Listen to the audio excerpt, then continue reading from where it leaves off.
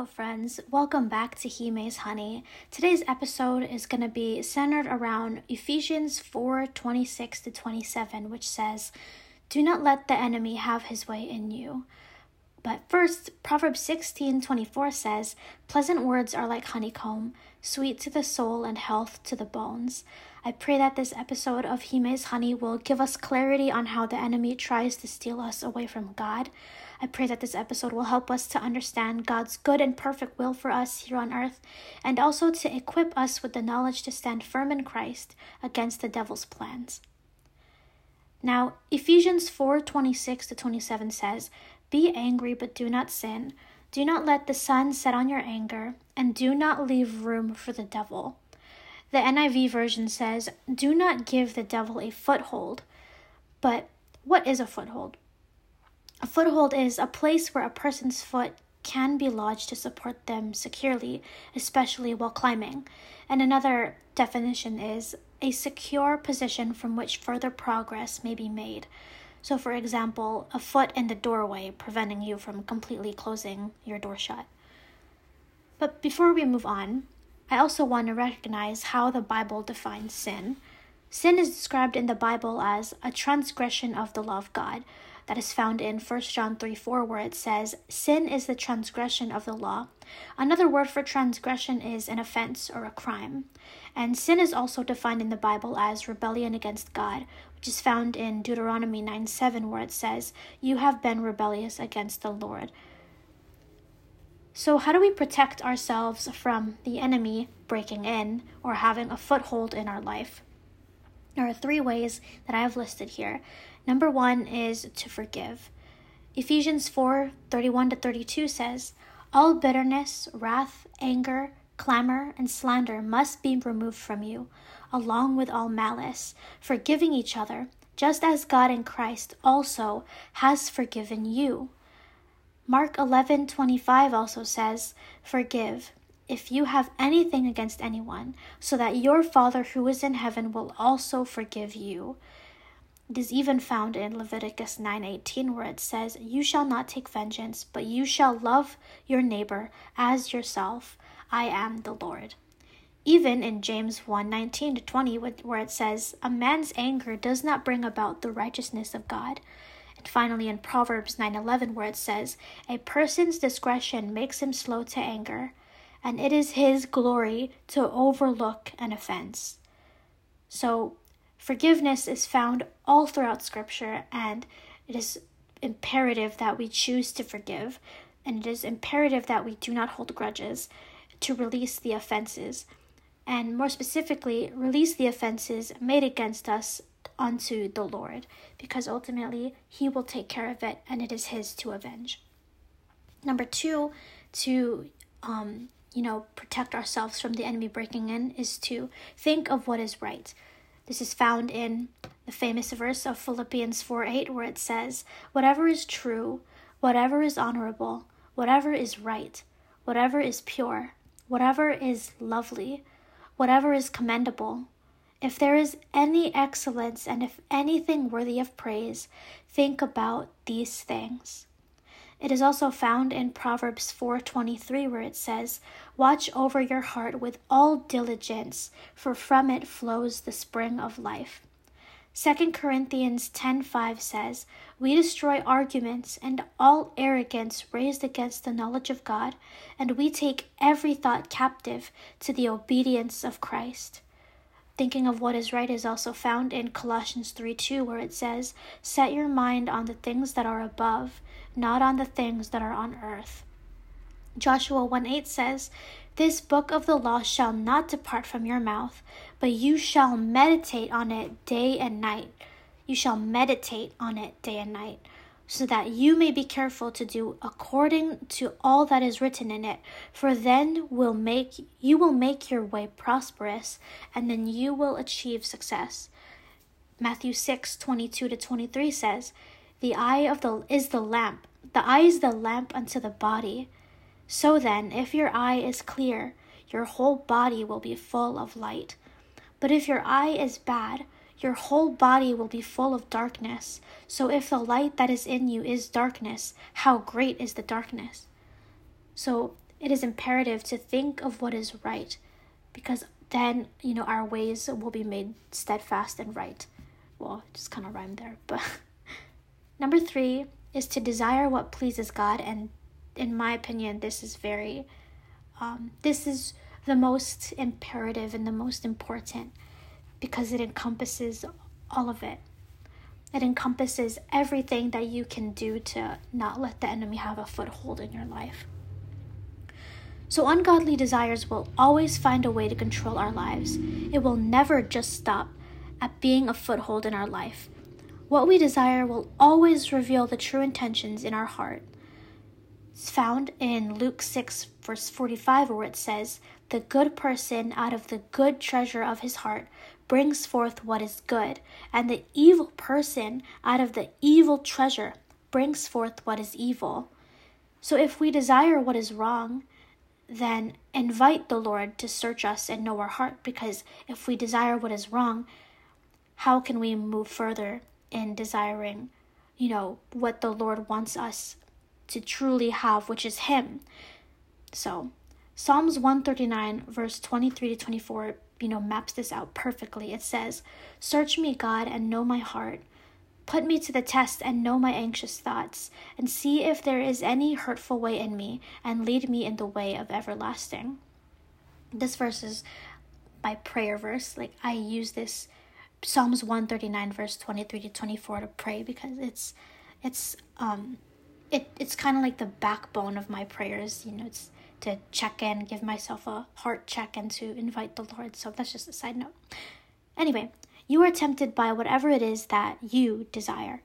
James 1:14 maps this out perfectly, when it says, "One is tempted when he is carried away and enticed by his own lust." Each one is tempted when he is carried away and enticed by his own lust. So let's be aware of the things that we seek and the things that we idolize on earth. Let us desire what pleases God, and be sure to forgive anyone in our life who may have trespassed against us. And it is very difficult, because I'm going through a season of forgiveness, and it is difficult. I didn't realize it was this difficult, but with the Lord, all things are possible, and the Lord loves you so much, and He just wants you to be free, and He wants you to come home. So I'm pretty sure you're wondering, Hime,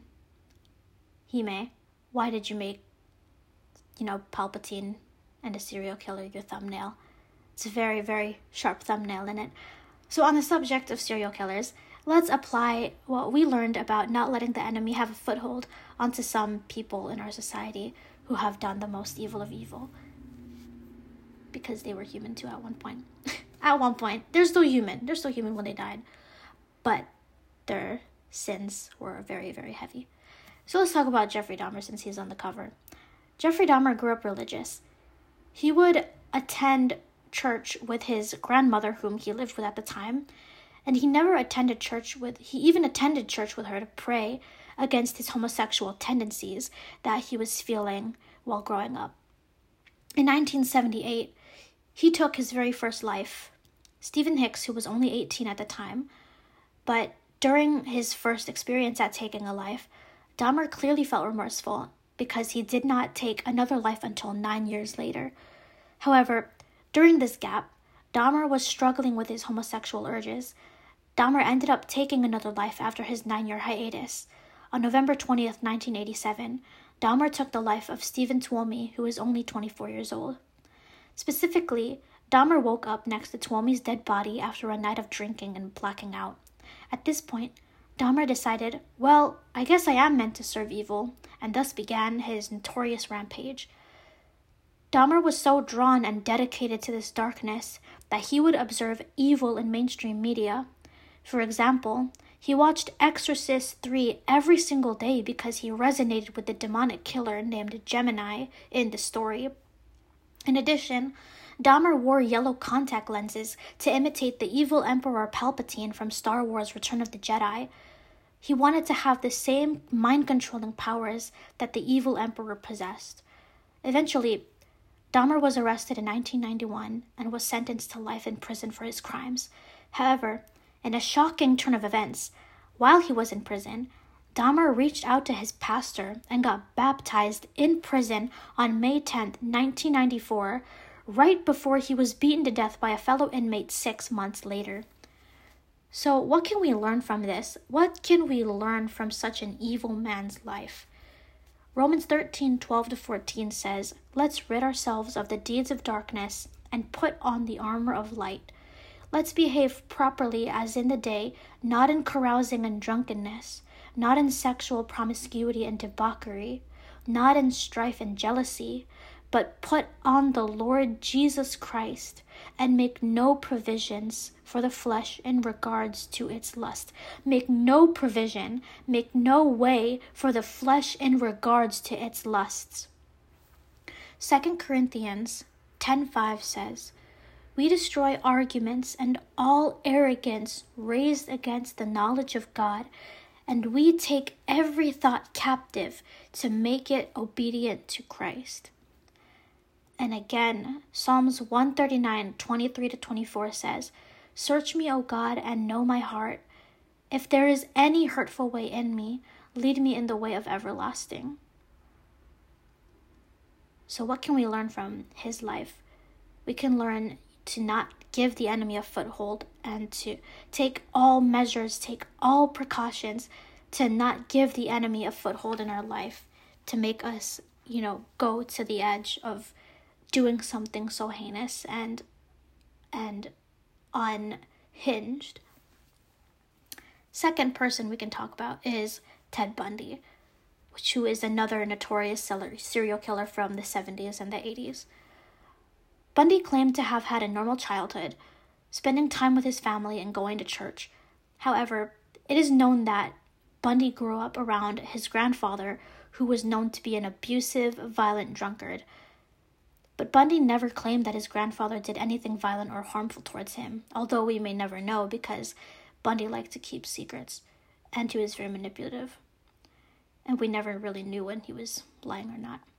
Throughout his childhood, he was known to be a peeping Tom. Bundy was known to be a peeping Tom, and he developed an obsession with pornography as a young teenager. He would rummage through his neighbor's trash bins looking for promiscuous magazines. During his college years, he dated a woman named Diane Edwards, who Bundy felt was very much out of his league. She recalls Bundy being a, quote, "intelligent but pitifully weak man who wasn't really masculine," end quote. Eventually, Diane broke off the relationship, but Bundy seduced her back into a relationship only for the purpose of breaking her heart at this time. Bundy had an active and successful career in politics, which he did to impress Edwards, and he did quote that she did inspire him to be better than to be a better man. So he had a successful career in politics. He got his degree in psychology and was well on his way into law school. He worked for a suicide prevention hotline and even wrote a rape prevention pamphlet for women. So how could somebody like Ted Bundy, who was well on his way to becoming a successful lawyer or politician, be led into a lifestyle full of sexual, violent, and wicked immorality? During an interview while he was on death row, Bundy found it important to recognize that every man on death row alongside him had an issue with pornography addiction. During another interview, he would refer to himself in the third person while talking about the crimes he committed. But eventually, on January 24th, 1989, Bundy was executed for his crimes. So what can we learn from this? Leviticus 9:18 says, "You shall not take vengeance, nor hold any grudge against the sons of your people, but you shall love your neighbor. You shall love your neighbor as yourself. I am the Lord." Matthew 6:22-23 says, "The eye is the lamp of the body. So then, if your eye is clear, your whole body will be full of light. But if your eye is bad, your whole body will be full of darkness. So if the light that is in you is darkness, how great is the darkness?" James 1:14 says, "But each one is tempted when he is carried away and enticed by his own lust." Mark 11:25 says, Whenever you stand praying, forgive if you have anything against anyone, so that your Father who is in heaven will also forgive you for your offenses. So going back to Ephesians 4:26-27, be angry, but do not sin. Do not let the sun set on your anger, and do not leave room for the devil. Do not give the enemy a foothold in whatever it is that you are going through, whatever temptations, whatever life achievements, whatever, successes and wealth and power and status and, loss, heartbreak, whatever you may be going through, do not give the enemy a foothold. Let us not give the enemy a foothold. May we not be led into temptation, but may we be delivered from evil in the name of Jesus. And so that is my prayer for you today. I hope you have a blessed day. Just don't give the enemy a foothold. It will absolutely ruin your life. So God bless you. Have a good rest of your day. Have a good evening. Whatever it is that you are going to be doing right now, have a good one. And I will see you in the next episode. God bless you.